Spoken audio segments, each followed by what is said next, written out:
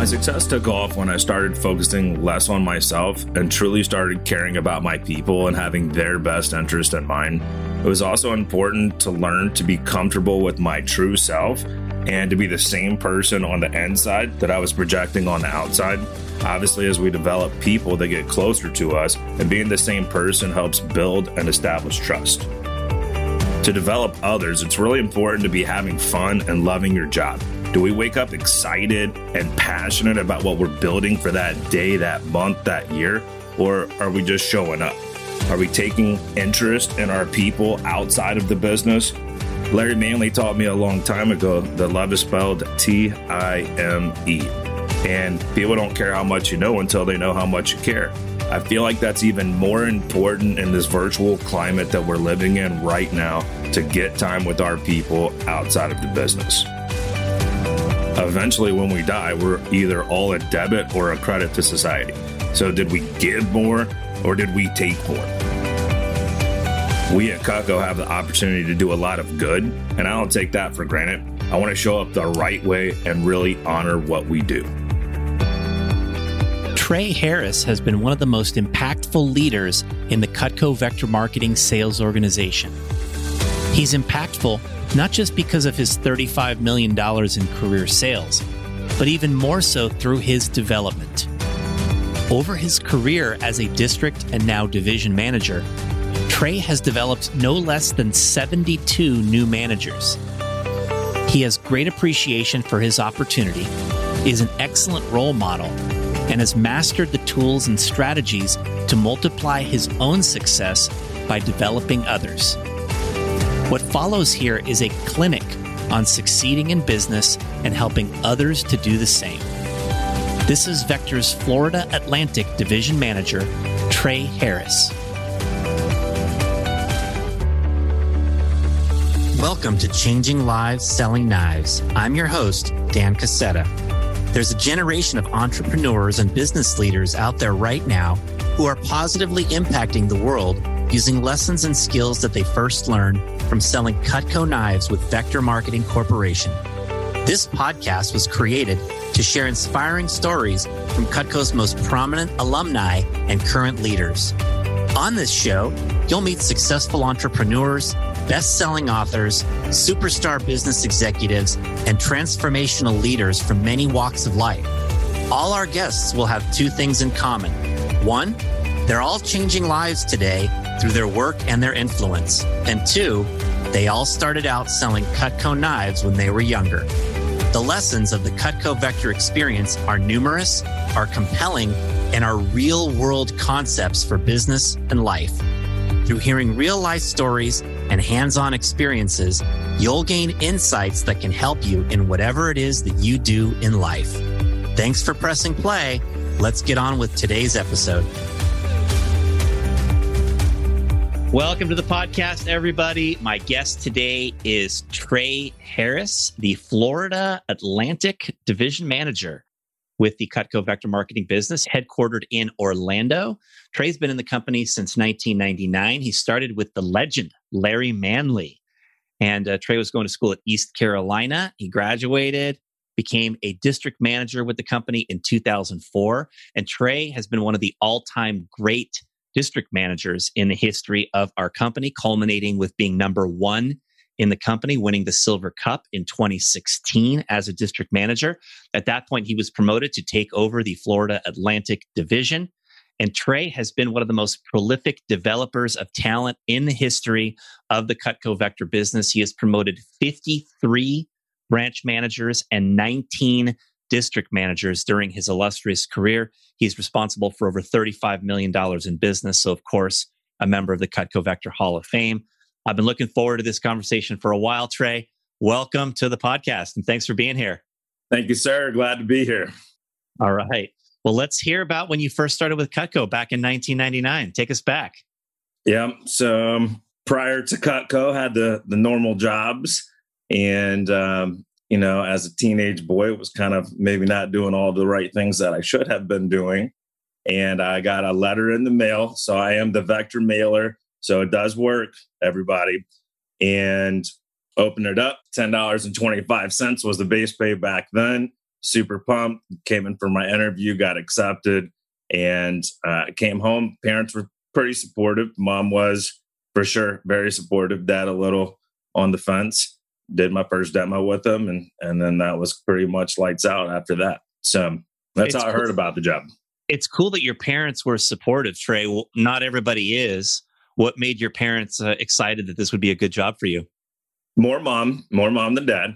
But she was always the encouraging cheerleader. You know, she was really the mom that said, "Put your mind to it, and you can do it. You know, you can do anything." And you know, she really coached me almost as much as Larry. You know, every day when I came home, she was like, "What did this lady buy? What did this lady buy? You know, what did the lady from church get? What did this one get?" And if I ever had a rough day, she's like, "It's all right. You know, tomorrow will be better." You know, she was very, very supportive, very encouraging, more than most for sure. That's incredible. I wish everybody could have that kind of environment when they start this job, because it makes a huge difference. You know, my mom kind of laughed at me when I came home from the interview and, you know, just didn't think I could do something like this. I don't think my parents were negative about the job. They were sort of neutral, but they just didn't think I could do it. Right. It wasn't that the job was bad. It was like, well, how could you do this? Right. You're shy. You don't talk to people. Like, you know, that's kind of how I was back then. And so I certainly didn't have that sort of vibe when I came home after a tough day. But my mom at least loved the product. And I could see right away that I was going to be able to sell because, you know, she was right in our target market and she really liked it. I knew that other people would too. Yeah, for sure. My dad was lieutenant colonel in the Army. So when he found out that we owned K-Bar, you know, he was on board on right then.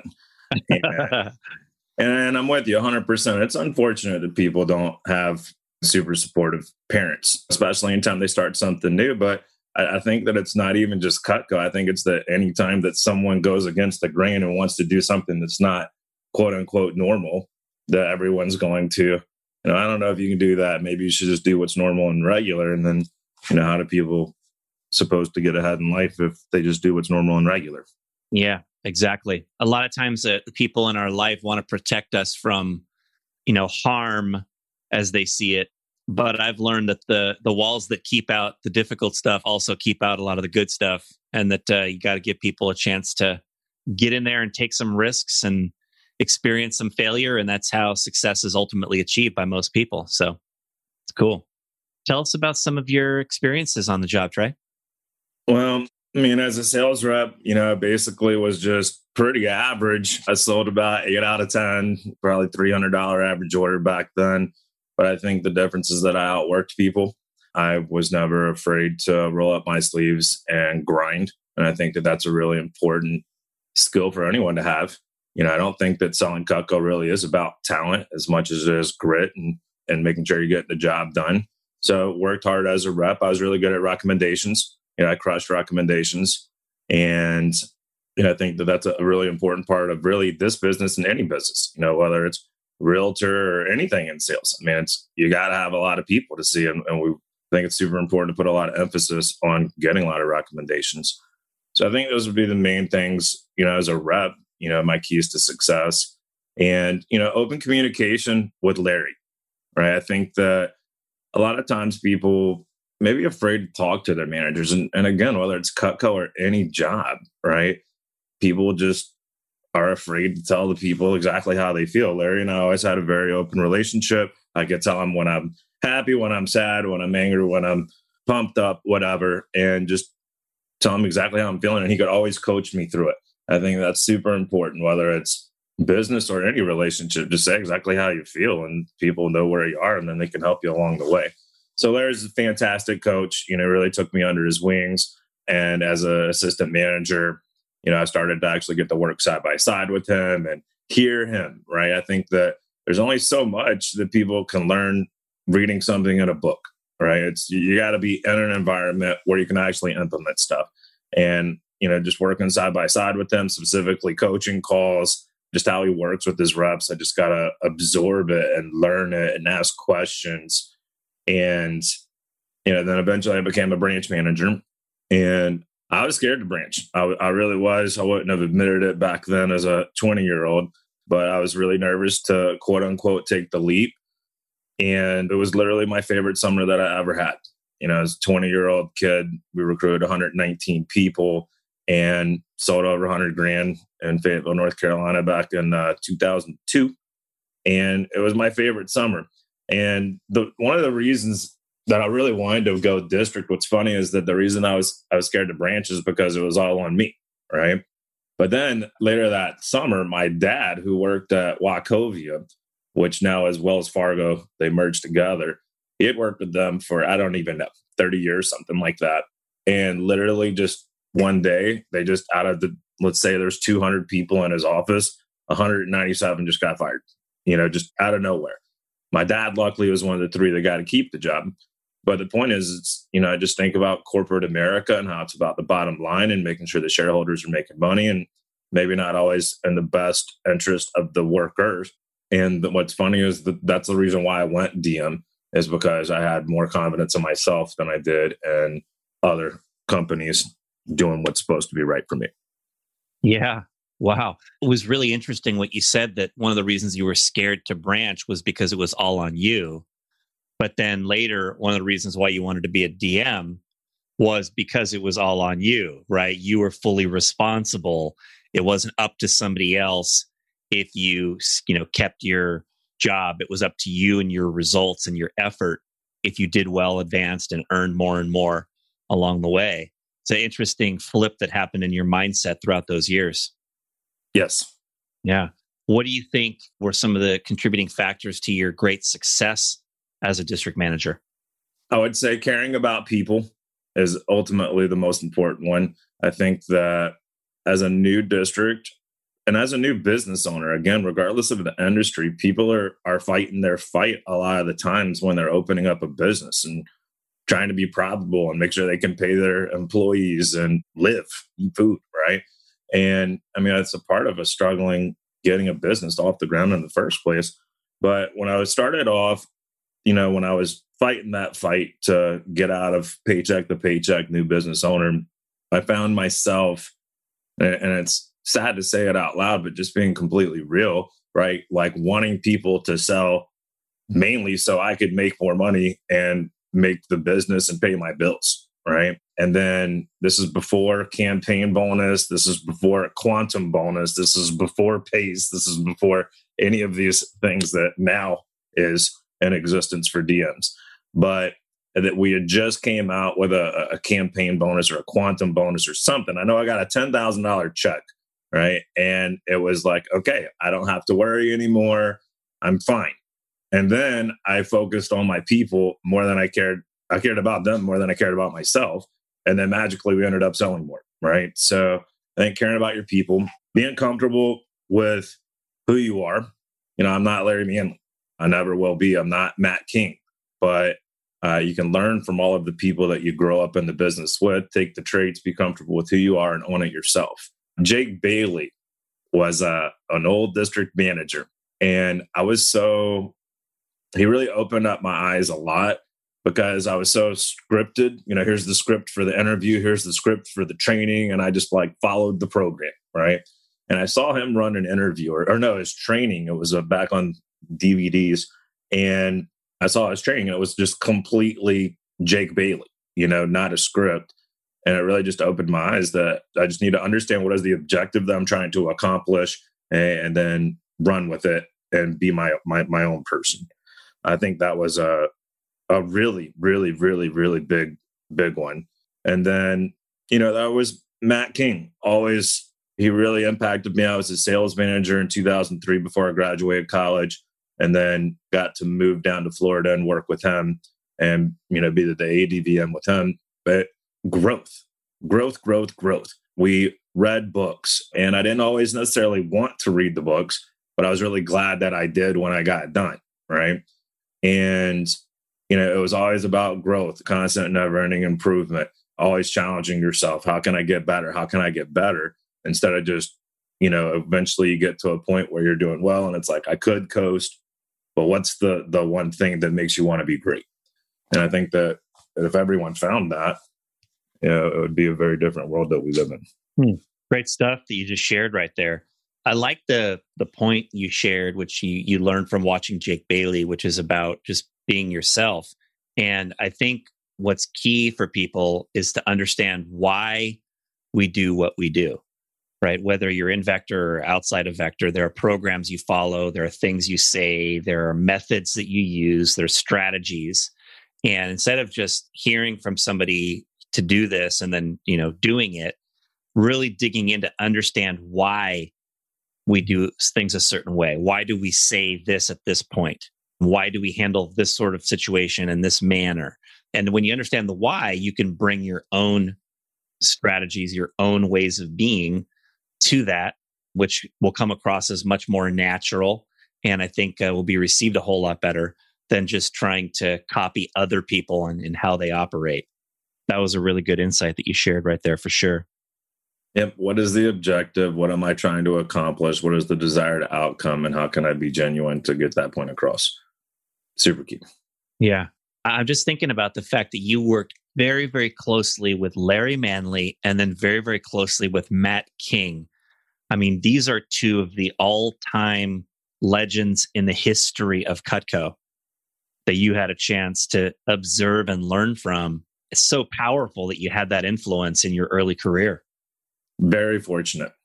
Very fortunate. And it was really great to be able to learn from two.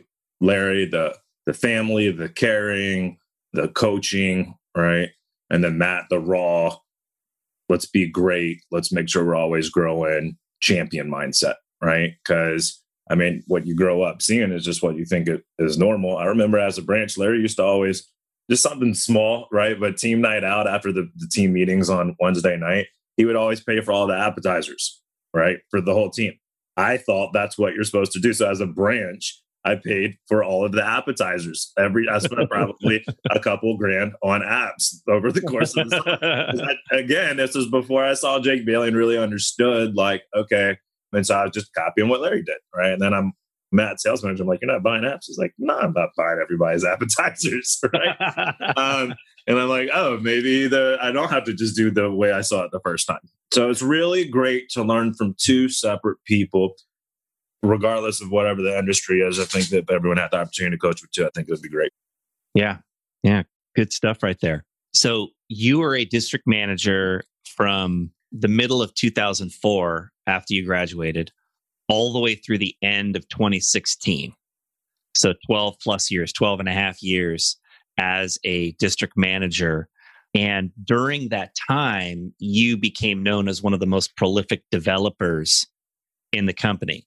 Every year, basically since your early career, you've averaged over 4 new managers per year. Some years it was 5 or 6, maybe even a few years more than that.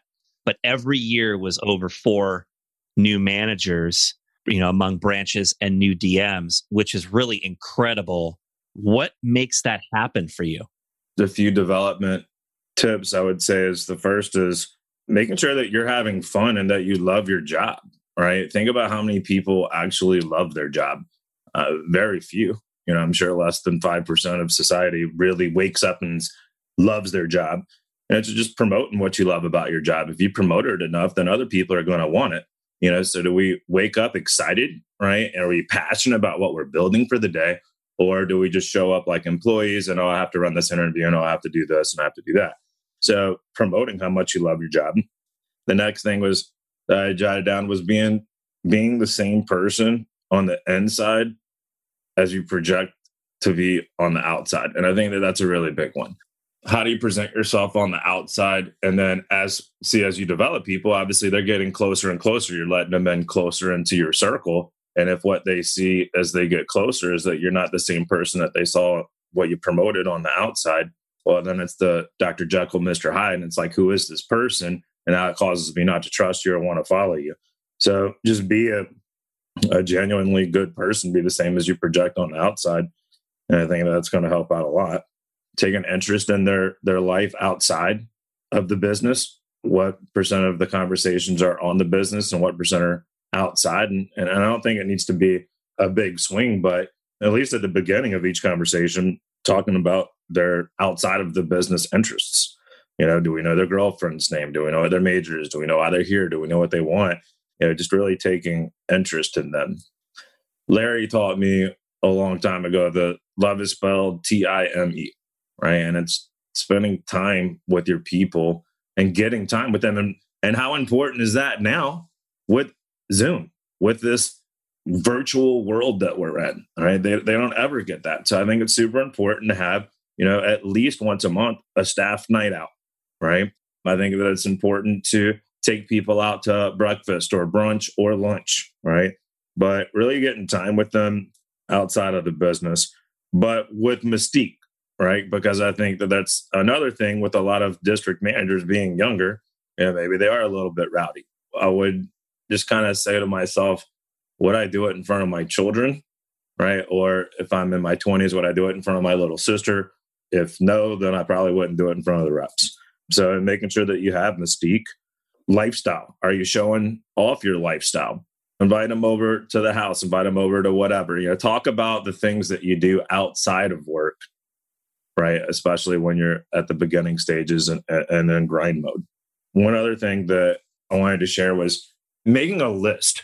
So I remember Larry was always blown away. I would always have the depth chart, and I would have a list of all of my favorite people, like my top reps, and then where they're at in career sales, how much do they have in withholdings, their savings account, how much money do they have? Where do I see them the following year, the next year, the next year, the next year? I would have a 4-year plan, right? And what's funny is that I would sit down and do the 4-year vision casting, and Jeff's quoted it now as Cutco through college. Sounds way better, right? Cutco through college plan. But, make a 4-year visionary plan with them. And I would take them to lunch. We would write it out. And then it's crazy how many of them kept that paper. And when they go district, they're like, by the way, I still kept this paper. I branch, this summer, I was the 2-time branch here. I went district here. Just making that plan, and see, it forces us as business owners to have the vision and create the excitement about what we're building, who's going to play what kind of roles. And if I'm going to get them at that point soon, well, what are the things I need to do to develop them to get them there and right now? So I think that right there is super important. I wrote protecting family time. All right. I think that's super important. Why did I want to go district? Because I wanted Larry Manley's life, right?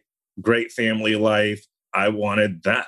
So it's important to protect that family time, because if you, as a business owner, if you allow people to take your time outside of work if you don't set boundaries, then people are going to call you all the time. So protect the family time, and really just challenging champions and then encouraging discouraged. And we all know that saying, challenge the champions, encourage the discouraged. But, are we really thinking about that when they call after their no sale or their ultimate, when they had their tough day or their great day? Challenge champions. There is so much that you just shared right there that is incredibly powerful. Like that little short segment was just a master class on how you take somebody who's, up and coming in the business and you turn them into a future Vector manager and leader in this company for the long term. So much good stuff. Starting with the idea of having fun and loving your job, right? I would encourage everybody who's listening, who's a district manager, and I hope every district manager in the company listens to this because that was so good. How are you exhibiting that you enjoy what you do? How are you conveying to people that you're having fun with your work, that you really love working here, that you really value working here? I think that comes through people seeing you like just actually having fun and doing fun things. I also think it comes from people seeing you talking about the impact of the job and how rewarding the job is to you for more than just income, but the feeling of impacting lives that we have here in Vector. Like that's a big part of the promotion that, hey, I'm doing something really good. This is a great place to work. That is key. The showing of your lifestyle, right, to others. And I would take the word off out of there. It's not really showing off your lifestyle. It's showing your lifestyle, right? It's showing what it is that you do. What do you do when you're not at work? What are the things you do with your family? What is the job provided for you in terms of being able to have more choices and options in life? These are all things that people want, right? They're all working so that they can have a certain lifestyle, and they want to see that, Vector has created that for you. That to me was really powerful. the in-person influence piece that you shared, right? This is something, Trey, that I think is so critical now that our company has pivoted to a largely virtual model. I don't think there's a single one of us who's leading in this company who would say we'd be here today if we never met our manager for a year, if we never spent time in person with our manager.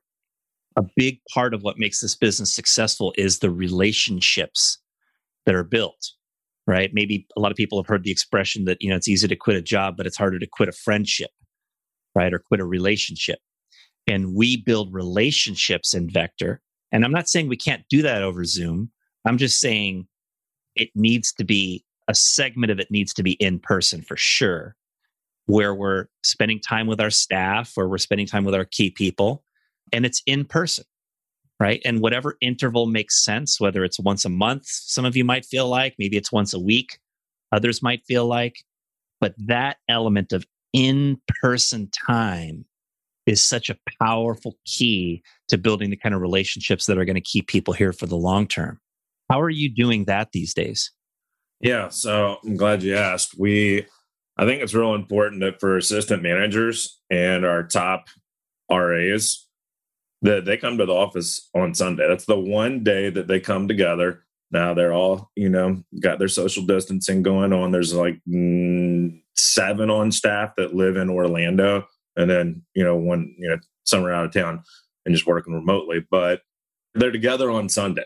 When we are developing the next layer of people, that's one of the first things that we'll do is we'll invite them where they can come in on a Sunday, right? Then they get to actually see everyone and see that we're actually real people, and they get tied in, they love each other, and it helps with the next layer of development. So we do that in the office once a week. That's the one time that they see each other there.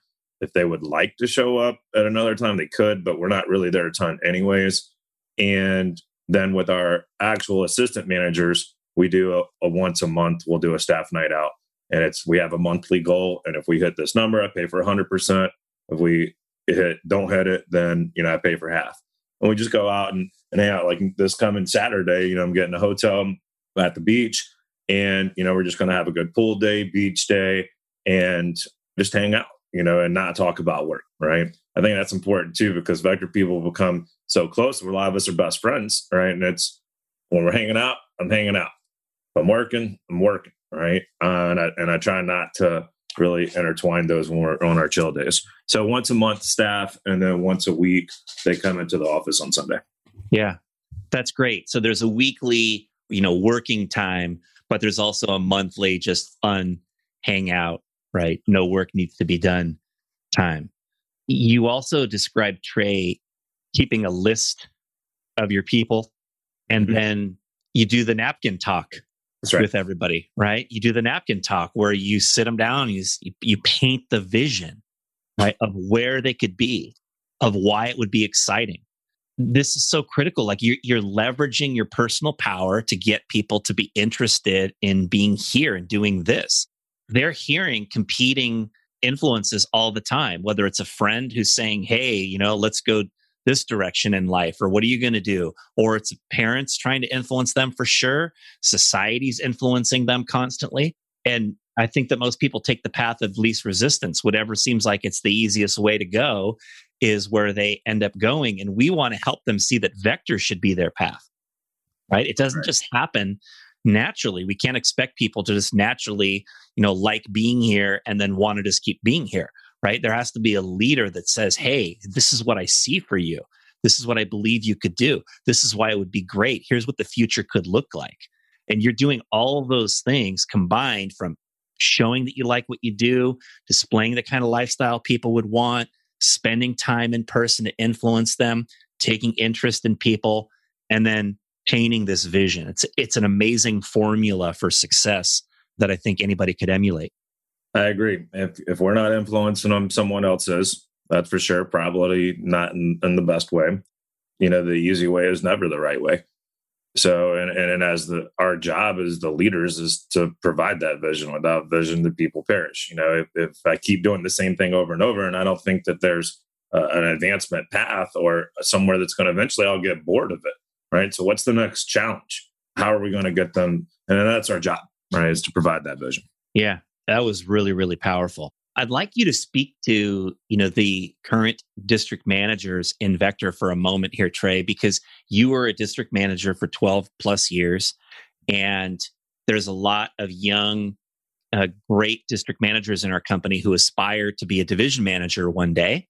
And in some cases, that opportunity opens up quickly. In other cases, somebody's going to be a district manager for 5 years, 10 years, maybe even more as they're pursuing their greater path in Vector. I think you would be the perfect person to share with people why building a powerful district is amazing in and of itself. Even if someone never became a division manager, why is the district manager role so awesome? What would you say to some of our best young DMs about that? Yeah, I'd first start with appreciation, right? And being appreciative of the opportunity that we've been given. Right. I mean, as we're evolving, we have people who want to be district managers and we don't have territories for them. Right. So everyone that is a current district manager, you have the territory, you have the opportunity. What are we going to do with it? Right. Are we going to appreciate it? Or is it like, oh, I've arrived, I'm now a district manager, I got the title? Or is it, hey, I'm a young business owner and I want to grow this thing and I want to put my name on the map. Right. So I would say the appreciation, there's no limit. And I know people talk about that. There's no limit. You sell more knives, they'll pay you more money, right? But most people are capped. You are not capped as a district manager. You can have endless branch managers. You can have endless district managers. You can develop your CSPs. And I always hear people, I want to have all these different income streams. Well, you can do that as a district. It's called new business, CSPs and FSMs, branches, districts. You can have an amazing lifestyle as a district. I love being a district manager. My wife and I, we built our first house at like 26, maybe 25, maybe. That was awesome. We got to pick out the lot, literally build the house from the ground up and pick out literally every single thing. As we'll call it 26-year-old. Who does that? Right? That was awesome. And then the lifestyle, because as a division manager, you're going to manage all of the other district offices. As a district manager, really, you're just managing your office and getting calls with some of your branches, but it's easier to shift the dynamics. It's like a speedboat turning, right? Or, a jet ski, if you will, versus a big old tanker, right? It's easy. You can change it fast. So you're not limited. You can make a ton of cash. I think that my last year as a district manager, it was around profit after all of the expenses, around 180 to 200 grand. And that was after all of the things that were meals and everything that we could write off. So you can make a lot of money. And, the other thing as a district manager, because it's sometimes hard for people to realize what they're doing financially.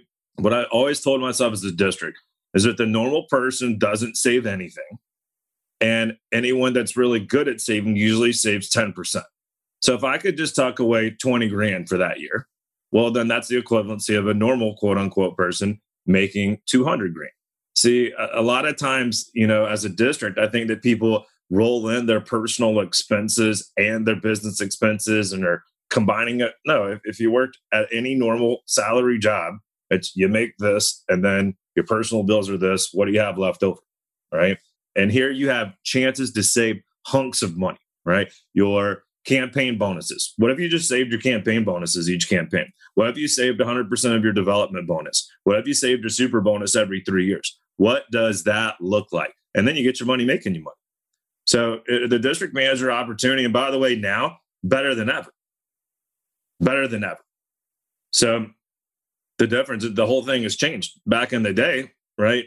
People didn't get fired as a DM. They just quit because they couldn't perform and because they weren't making enough money to stay open. Only the successful people made it, right?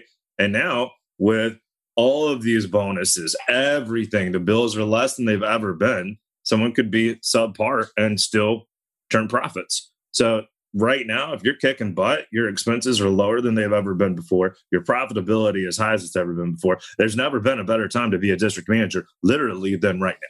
Yeah. With everything that has changed in the business in the last few years in terms of the increased revenues and decreased expenses, it's a whole different ball game to be able to earn the superior levels of income that you talked about. How much did your office sell in 2016? Your last year as a DM? It was probably like 1.6, 1.7, somewhere around there. It wasn't 2 million. It was 1.7. 1.7 million. And you had deployment as well. And that earned you 180, 200 grand, something like that.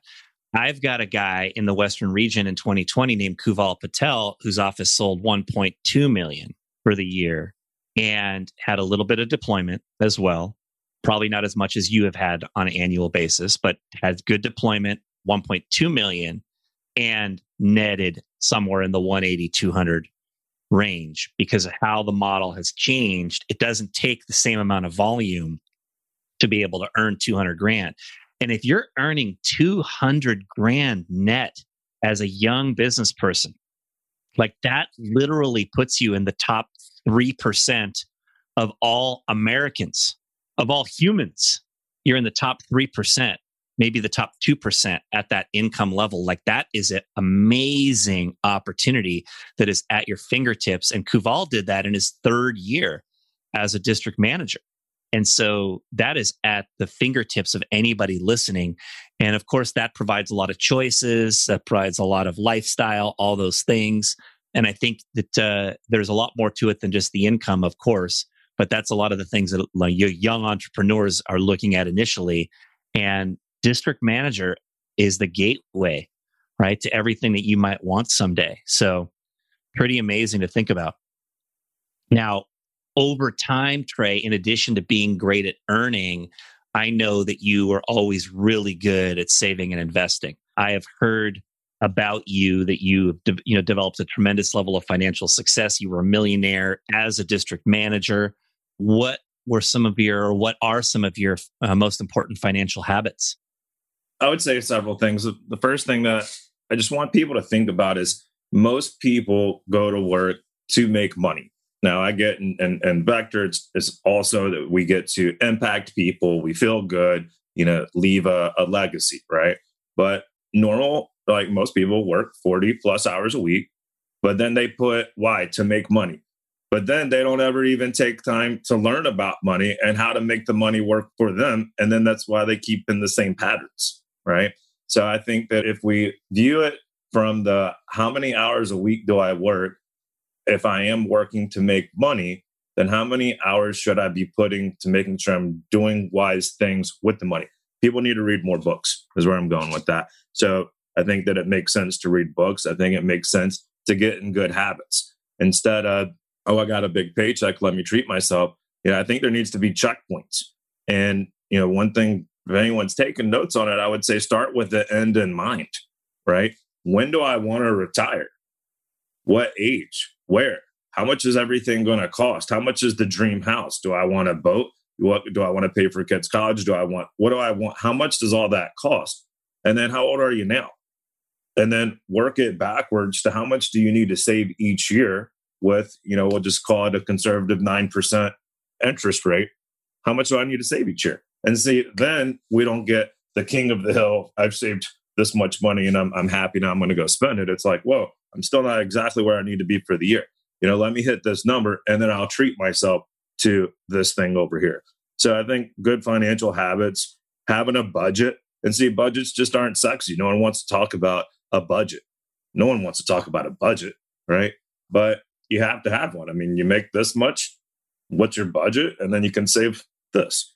So people need to have budgets. Every grown adult should have a budget. 3 quotes, getting 3 quotes on everything. Anytime I get stuff done, whether it's, anything on the home, right? Or even Hudson just started karate literally 2 weeks ago. And there's this little karate school. And, they're showing me the packages of what it's going to be per year. Crazy expensive, by the way.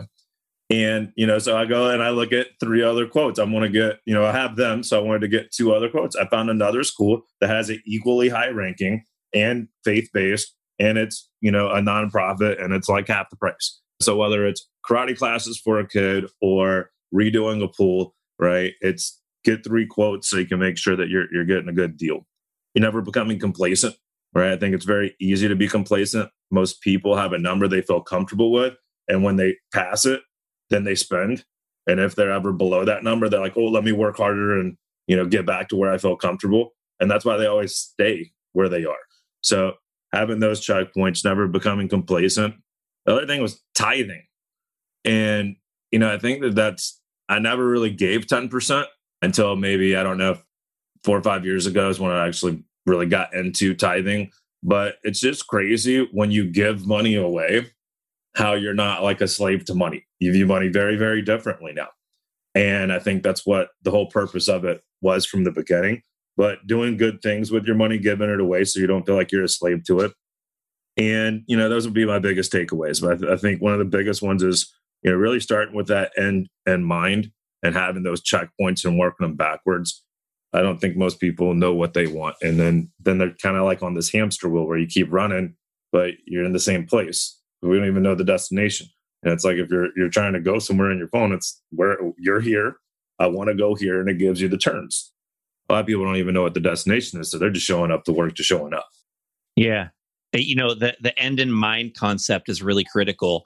And for somebody to understand the process to get to that end, it's important to be educated as to how your investments compound and how the growth curve becomes steeper and steeper and steeper the farther along you go. So, for example, if you want to be able to retire in 40 years and you want to have $4 million accumulated when you retire, it doesn't mean you have to be at $1 million in 10 years. It's not even anywhere near that.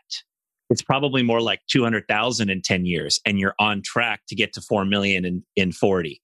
And so it takes a much smaller amount than you might think in the short term to be able to get to what you want in the long term, as long as you start now and you're consistent year in and year out.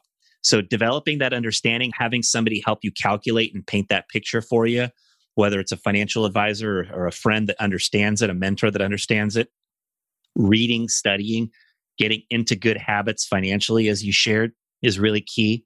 I like that point about get 3 quotes, right? Anytime something's going to be expensive, obviously, right? Making sure that you're getting the right deal on it and you're not just acting too fast. I did the exact same thing just now, right? We've been considering a home improvement project here at our house, and we just got 3 quotes, and they were widely divergent. Like the highest one was more than 50% higher than the lowest one, 60% higher, I want to say, than the lowest one. And so we don't want to end up paying double for something that you don't need to pay double for.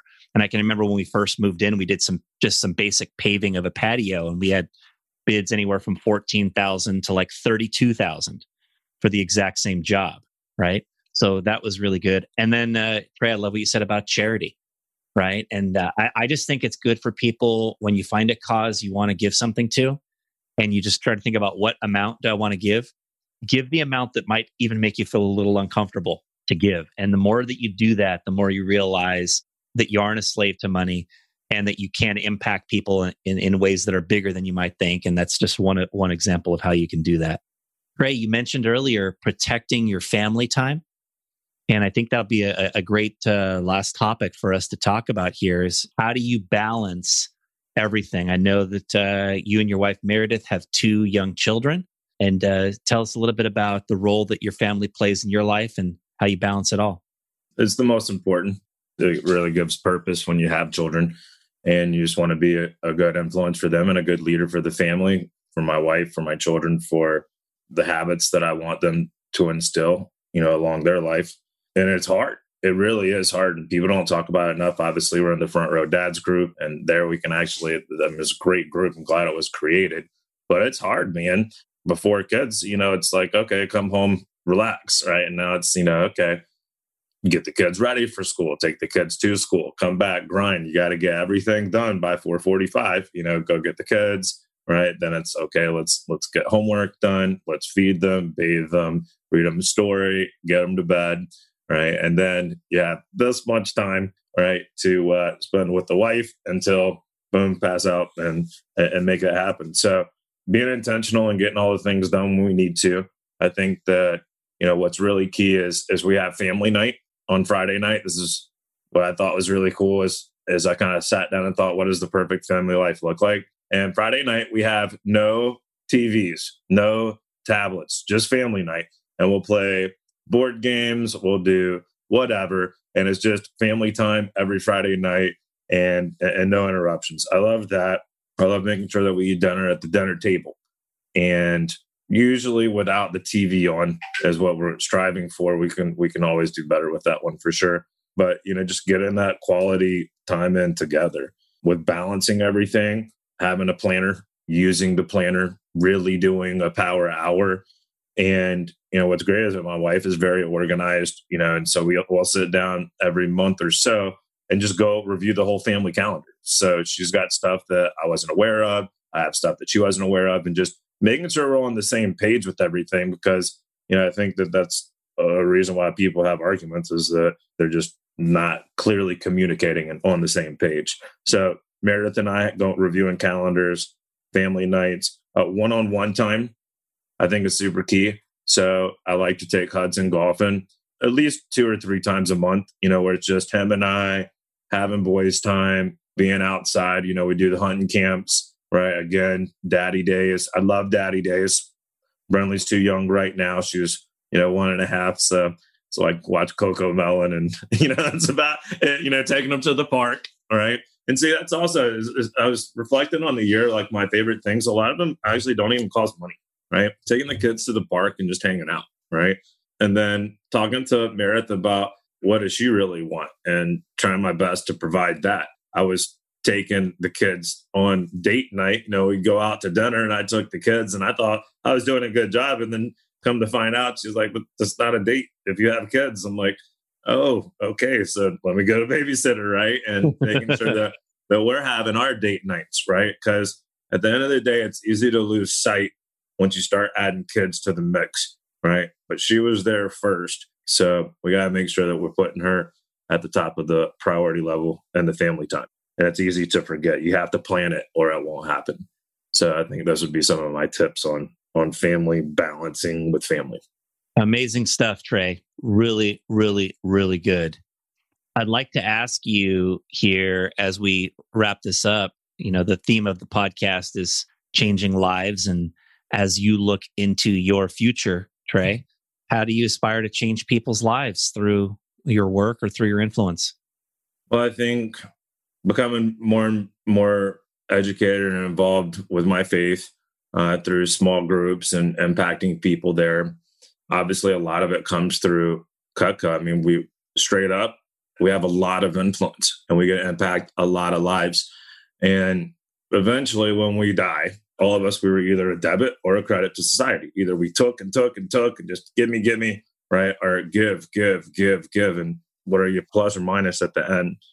I think about the things that we learn are not normal. That's why I love this podcast and having the top people to share their thoughts for everyone and outside of the Cutco business. But, with the Wheel of Life, are we helping our people through finances, personal growth, health, family, spiritual, relationships, social contributions, career? We get an opportunity to do a lot of good. And, specifically with Cutco, I feel like the age of 18 to 22 is when people are really figuring out who they are. What am I about?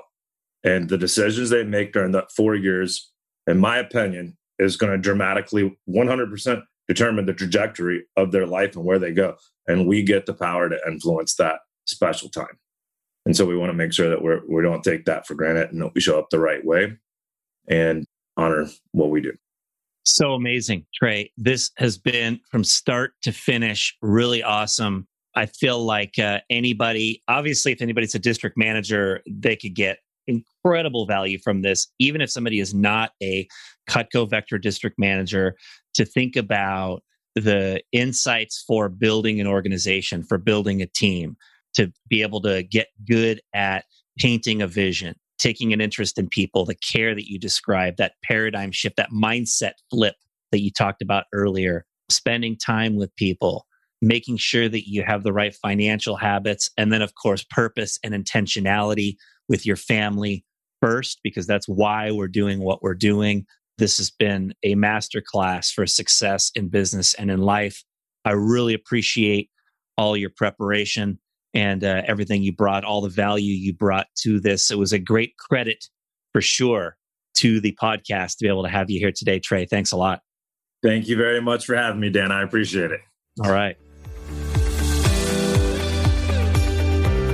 Well, that was awesome. Trey Harris, such great information. At the beginning, he talked about having open communication with his mentor, Larry Manley. And it just got me thinking about Larry and thinking about how do we create a vibe where people are willing to be open with us, right? Through our listening skills, through the coaching we provide, the feedback we give, how we respond to anything they bring to us. Larry is so good at those things. And Trey was really lucky to work with a guy like Larry. I thought that was pretty cool. Of course, Larry has been featured on the podcast. Make sure you check that out. I love the mindset flip that Trey had from, man, I was afraid to branch because it was all on me, to I love being a district manager because it's all on me. And that feeling of control that we have when we're responsible for our results and our results are responsible for our rewards. We being in control there provides the ultimate self-confidence that you can have if you are a self-confident person, believe in yourself to be able to perform. Trey gave away some great ideas on how to develop people in your organization, whether you're a vector manager or somewhere else. That section was awesome. Of course, he talked about getting in good habits financially, because part of the reason why we do what we do is to be able to build a nice lifestyle, and having good financial habits provides us not just that opportunity now, but also to sustain and build that opportunity for the future. And then, of course, purpose and intentionality with your family being the priority above all else as you are pursuing all of these other goals and other insights. Trey asked a great question toward the end where he said, are you a debit or a credit to society? Or when you look back on your life, were you a debit or a credit to society? And I just want to take that question one step further to say, what about today?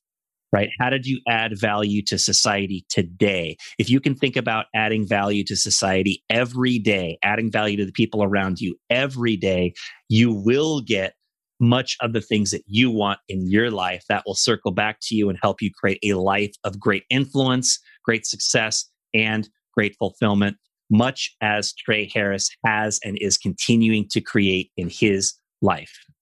Thanks for listening today, everyone. Thanks for listening.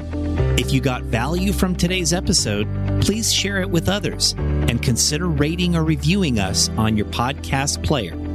Subscribing to the podcast is free and ensures that future episodes are automatically downloaded directly to your device.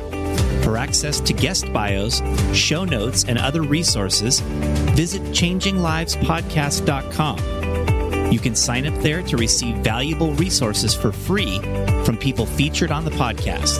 And to support our podcast sponsors, visit changinglivespodcast.com/deals.